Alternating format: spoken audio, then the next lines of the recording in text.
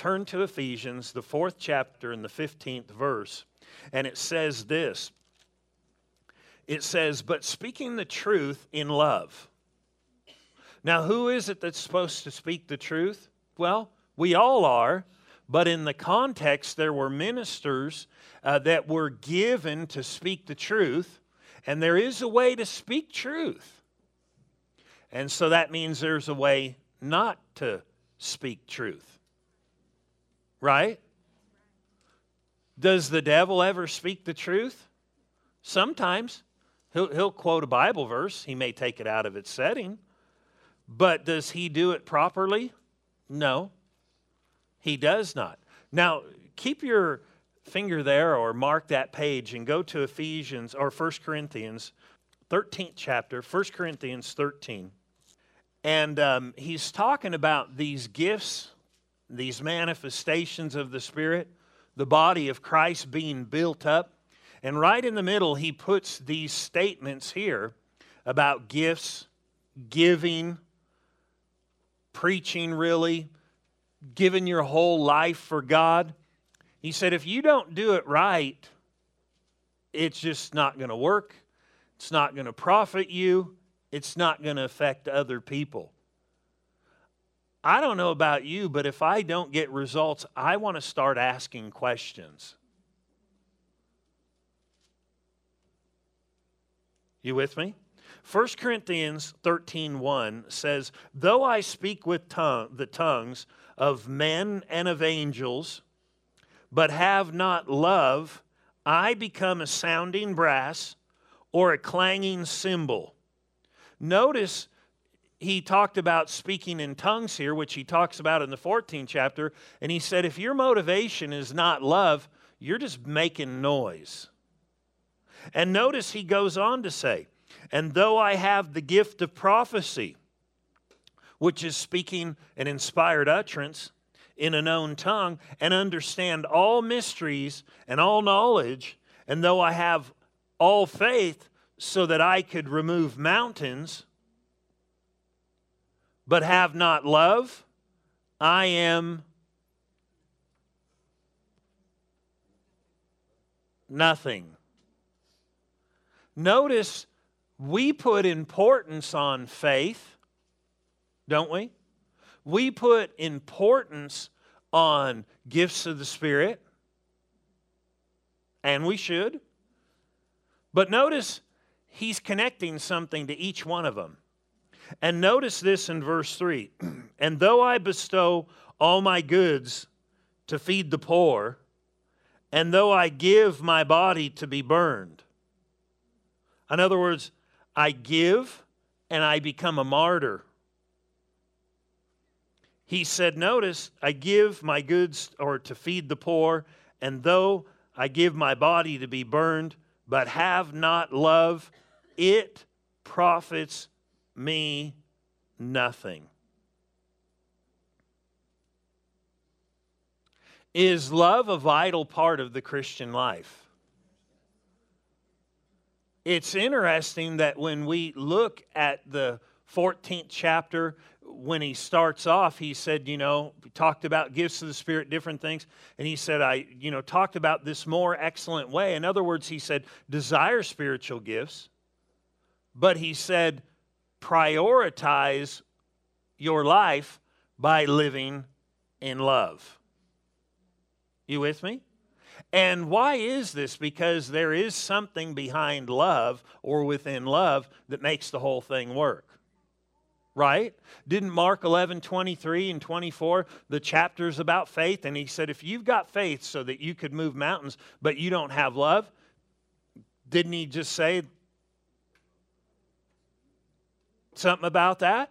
Well, isn't it interesting that Mark 11:23 and 24 talk about faith, about speaking to mountains and telling mountains to move, but then the very next verse says, when you stand praying, because he talked about saying and praying there.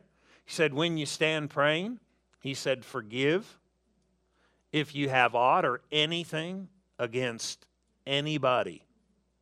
You as a Christian do not hurt others. You hurt yourself. when you don't forgive and you don't walk in love.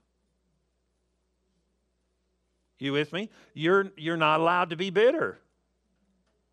I didn't say somebody didn't do you wrong, but you need to get rid of that because it has an effect and it messes things up. You with me? Was there an emphasis on love?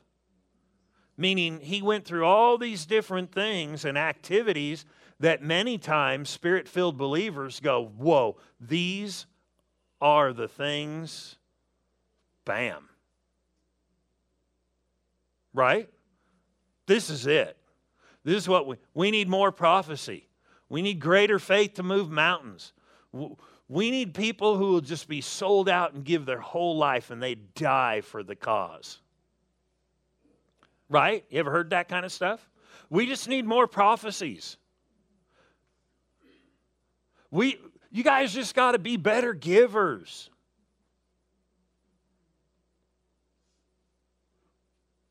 Right? Isn't all that in there? But what did he emphasize? He didn't say any of those things were wrong. He was just saying, listen, it doesn't have the effect. It doesn't affect you properly.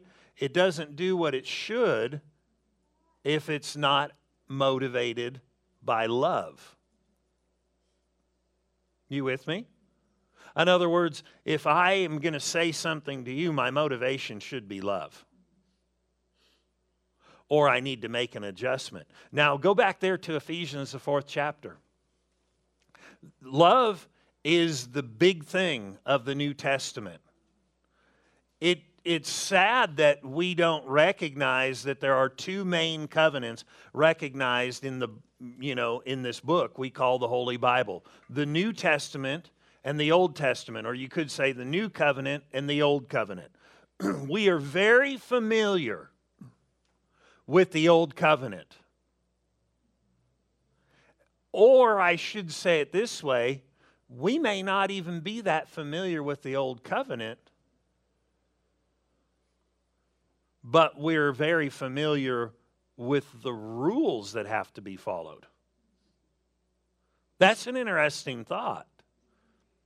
Because a lot of people are real big about the 10 Commandments, which are the rules that you're supposed to keep to walk in that covenant, but people don't even know what's in the covenant, which is what you're supposed to be walking in. They just know, keep these rules.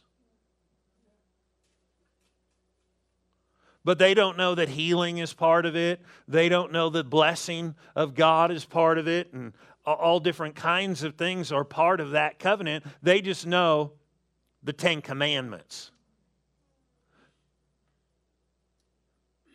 Think about it.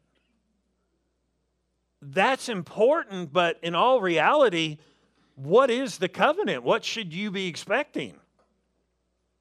But see, now there's a new covenant, and we live in this new covenant,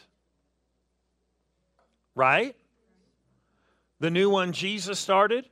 There's a new covenant. The old one is gone. We've got a new one. And what did he say is the new rule for the new covenant? He said you have to love. It's not an issue of keeping the 10 Commandments. Those were the rules of the old covenant. Now don't leave just yet. The rule of the new covenant is love. You with me? So turn to Romans 13 real quick so that I don't get stoned to death. Well, I don't know about that. We are not in the New Testament, in this new covenant, called to work to keep the 10 Commandments. We are called to keep the law of love. It is the commandment of the new covenant. Do you know what's involved in the new covenant? Do you know what is yours? But notice this in Romans 13, verse 8. Says, owe no one anything. He's not talking about money. In the sense, and if he is talking about money, he's just basically saying, make sure you're paying off what you do have. Don't go in debt. Don't go up over your head. Owe no one anything except to love one another. For remember, this is the rule of the new covenant, because Jesus said, a new commandment I give you, that you love one another. By this, all people will know that you're my disciples if you have patience toward one another. Right? Because that's one of the signs of love. And so then he said this. He said, for the commandments, you shall not commit adultery. Wait, I'm sorry, let's go back. Owe no one anything except for to love one another. For he who loves has fulfilled the law. In other words, those 10 commandments, if you will just follow the commandment of love, you'll never violate any of those laws. If you love God above everything else, you're not going to have idols. If you love your neighbor as yourself, you're not going to lie to him. Right? If you love your neighbor, you're not going to covet his stuff. Right? And so notice he goes on to say, for the commandments. So now he's going to start naming some of those 10 commandments that were part of the old covenant. He said, because remember, love, if you'll just work in this new covenant to fulfill the rule of love, you won't break any of those old laws. Notice what he said. For the commandment, you shall not commit adultery. You shall not murder. You shall not steal. You shall not bear false witness. You shall not covet. And if there is any other commandment, and there are, they are all summed up in this saying, namely, you shall love your neighbor as yourself. Love does no harm to a neighbor. Therefore, love is the fulfillment of the law. So you can understand why I'm allowed to say we don't work to keep the 10 commandments. We have a new commandment. If we do the commandment, we aren't going to violate any of those ones that were given to curb sin. As a matter of fact, the Bible tells us those commandments were actually given to make people feel guilty before God and know they need a Savior. Isn't it interesting that the world tells you, well, it's okay to do this now, it's okay to do that, it's okay to do this and okay to do that. And if you need to lie, and if you need to do this, and if you need to commit adultery, sometimes you're lonely, then, it's okay if you don't get caught. You know why they say that? So then they're not guilty before God. But regardless, they're guilty. The whole world is guilty. They need a Savior. And so what happened was, when the Savior came, the Bible said he fulfilled the law. He kept all the commandments. He never, ever sinned. And then when a person gets saved, the love of God gets inside their heart. 1 John tells us, he said, we know we've passed from spiritual death unto spiritual life. In other words, we've been saved if we love one another. You can have that love, but you need to be built up in this life to walk in it. That love should be in everything, so to speak, we do. This love does not make you weak. This love actually is a strength. It's strong enough to keep every commandment. And we know a verse that said, how can two walk together except for they be agreed? And it's interesting, the Bible said God is love. So if we want to really walk close with God, we got to walk in love. So let's go back to Ephesians, the 4th chapter. Love can be measured. You with me? We all have, or we should have at least, most cars have, at least according to what I know, ones you buy from a car lot for the most part have a gas gauge. Because what's in the tank is measurable. Love is measurable too. And have you ever looked at your own actions and went, ooh, a little low there? Need to fill that, get that back up there? Anybody ever done that? But really, that's what you're supposed to work with in the Christian life, is walk in love. So back to Ephesians 4, verse 15. It says, but speaking the truth in love. But speaking the truth, how? In love.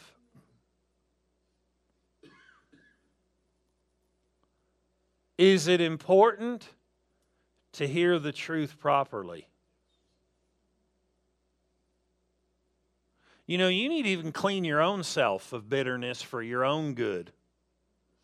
Because if you look at everything bitterly, you're probably going to read the Bible that way too. And every time there's something that's condescending, you're going to read it that way to yourself. You know, God resists the proud. Instead of you going, glory to God, I live in love, and love is humble. You go, oh, God must just be resisting me. I must be proud. If you're walking in love, you're in business. But so many times people see negatively, it's because they've left things in their own life that just need to get excavated. You know what I mean by that? Just dug out.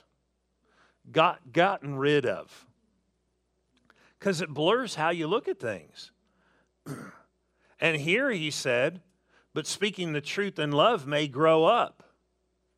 So if we're to speak the truth in love, the result being growing up, hearing the word in love, reading it in love, speaking it over your own life in love, meaning whether you hear me, I need to be speaking it in love, but when you're reading it, you need to have stuff cleaned up in your life too.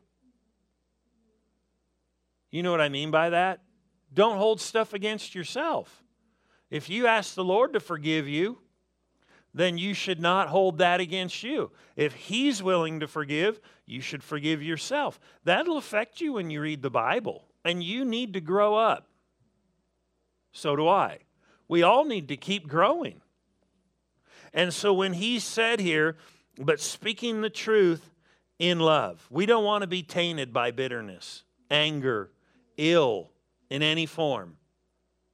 And if you're not careful, we live in a world that pushes people that way, to be ill.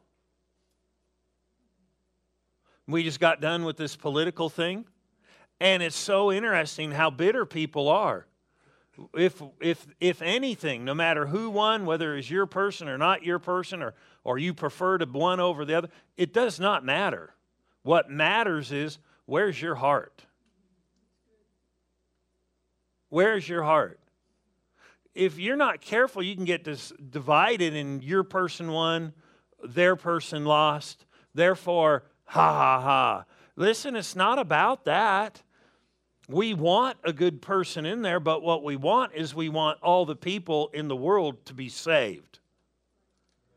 And if we're opposed to them because we allowed ill to come in through a process that wasn't supposed to work ill in us, then we're going to mistreat people, and then we're not going to be having their best at stake or in mind, and we're going to be thinking, oh, well, they're these people or they're that people. I don't care. We're of a different kingdom, and we're not trying to get people to become Republicans, Green Party, Blue Party, whatever.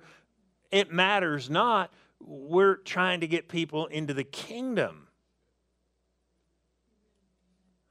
And don't make those things bigger than what they are, because then people argue, and that's not what people need. People need the Lord. And so if we are not full of love ourselves, we're going to look at things skewed, and it's not going to be helpful. It's not going to be healthy. You with me? And so here in Ephesians 4, when he said, but speaking the truth in love. If we're going to be a witness to people, then we need to tell them because we love them. You know, I wonder how many people have not been told because somebody didn't love them. Somebody was not motivated by love. Maybe somebody did you wrong, so I'm not going to tell them. But that hurts you, and it hurts them. But if we tell them for love's sake, it will do something. But notice here, he said concerning these ministers, these apostles, prophets, evangelists, pastors, and teachers, he mentioned, he said, but speaking the truth in love.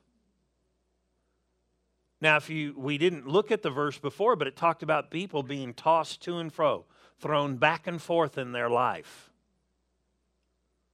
Why do people get tossed and thrown around in their lives? Why do good Christians get hurt? And why do good Christians end up in one place and get, hurt here, and then they're thrown over here and they're messed up?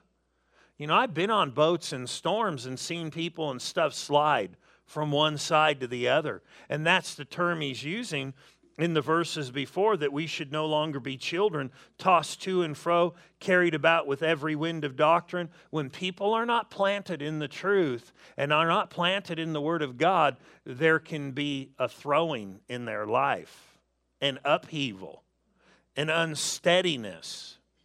And when trouble comes, they're sliding across the deck. And we live in treacherous waters right now in the world. The closer we get to the end, we're going to be that way. That doesn't mean the United States has to crash. But we're going to see things. And in order for us not to be tossed to and fro, we're going to have the truth spoken in love so that we might grow up into Him who is the head. And isn't it interesting that the head is already grown up? We're just growing up into the head. Because Jesus is the head, we're the body. That can paint some pretty cartoonish pictures. This little body, this full, mature head. Notice it doesn't say the head grows up here. It says the body grows up. Notice, but speaking the truth in love may grow up in all things into Him who is the head, from whom the whole body, we're the body, and He wants His body to grow, but love needs to flavor the truth. Turn to James, 1 Peter. Turn to 1 Peter 2. This truth needs to be in love. That doesn't mean I can't say, stop that. That's hurtful. Oh, he doesn't love me. No, that can be very loving. But if you hold on to the bitterness, you'll leave and you'll be affected. Notice this in 1 Peter 2. Did I say that, or James? Then we'll go to 1 Peter. I'm there. I'm debating. We'll go there probably after. 1 Peter 2 says this. Actually, let's go to 1 Peter 1 first, then 2. 1 Peter 1, verse 23. It says, having been born again. When you get saved and you've given your life to the Lord, that's called being born again. Or born new, or you could say being born of God, being born spiritually. Notice he said, having been born again, not of corruptible seed, not of a corruptible seed, but an incorruptible, but it doesn't say seed, but it's implying not a corruptible seed, or not a corruptible one that can go bad, but an incorruptible seed. Notice what he calls the seed that made someone born again. through the Word of God, which lives and abides forever. Notice when a person gets saved, what got them saved? It was through the Word of God. Remember, but speaking the truth in love may grow up. We're all familiar with the gospel and the importance of the gospel, are we not? Because really that's what got us saved. That's what brought new life into us. That's what made us children of God. James 1, and then we'll come back here to Peter. James 1 says this, verse 18, of his own will he brought us forth by the word of truth. By his own will. It was God's will, but it was through his word that he brought you forth. In other words, you got saved. It was God's will. It's God's will for people to get saved, but the truth has a mighty role. You have to know. But notice this. It says that we might be a kind of first fruits of his creatures. In other words, we are born again. The Bible calls us new creations in Christ. When a person gets saved, they're brought forth. How? They heard the word, and something supernatural and miraculous happened in their spirits. They were made brand new. And so, getting the gospel is important. The world needs to know. But here's what's interesting. So many people talk about the marvelous miracle of salvation and don't maybe always realize that there is a progressive miracle, because what is a miracle? It's a divine intervention in the natural course of life. And so go back to 1 Peter, the 2nd chapter, right after being born again. So a miracle took place when you received Christ, made you brand new. Was that the end of the miracle of your life? What is the passageway to more of God doing things and more miraculous work in your life? Remember, he said, but speaking the truth in love may grow up. You got born, but there's another side of now growing up. And we know that this is the message of love to humanity, because God loved the world that he gave his son. But the message to humanity and the message to saved ones are different. What do I mean by that? Well, they're lost, they need life. We have life, we need to grow up. But notice this in 1 Peter 2. Verse 2, as newborn babes desire, let's go back to verse 1. Therefore, laying aside all malice, all deceit, hypocrisy, envy, and all evil speaking. You know, those are contrary things to love. As newborn babes, so listen, if you'll walk in love, you'll get rid of malice. If you walk in love, you'll get rid of deceit. You won't be a hypocrite, because he said hypocrisy. Envy, wanting stuff. Remember, those are some of the commandments, right? We're not to envy. We're not to be jealous. If we walk in love, we start putting those things away.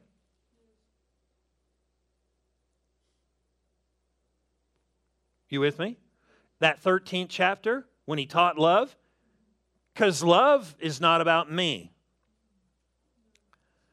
And in that 13th chapter, he said when he started to grow, he said, when I was a child, I thought like a child, I spoke like a child, he acted like a child. But he said, when I became a man, I put away childish things. As he grew, and as we grow, if we are truly growing, it's not a gathering of information. It's information is coming, but then I see I'm sharp with words. I need to start controlling my tongue. And who puts it away? Lord, just help me to watch my tongue. He said, no, when I was a child, I spoke like a child, but when I became a man, are you a child? Are you wanting to become a man? He said, I put away childish things. Here, he said, therefore, laying aside or put aside, get rid of all malice, all deceit, hypocrisy, envy, and all evil speaking. How would I do that? How would I know what's right and wrong? By growing in love. By personally making an effort to grow and to be fed His Word. But notice this, he said, as newborn babes. Now he's talking about people who are saved. Desire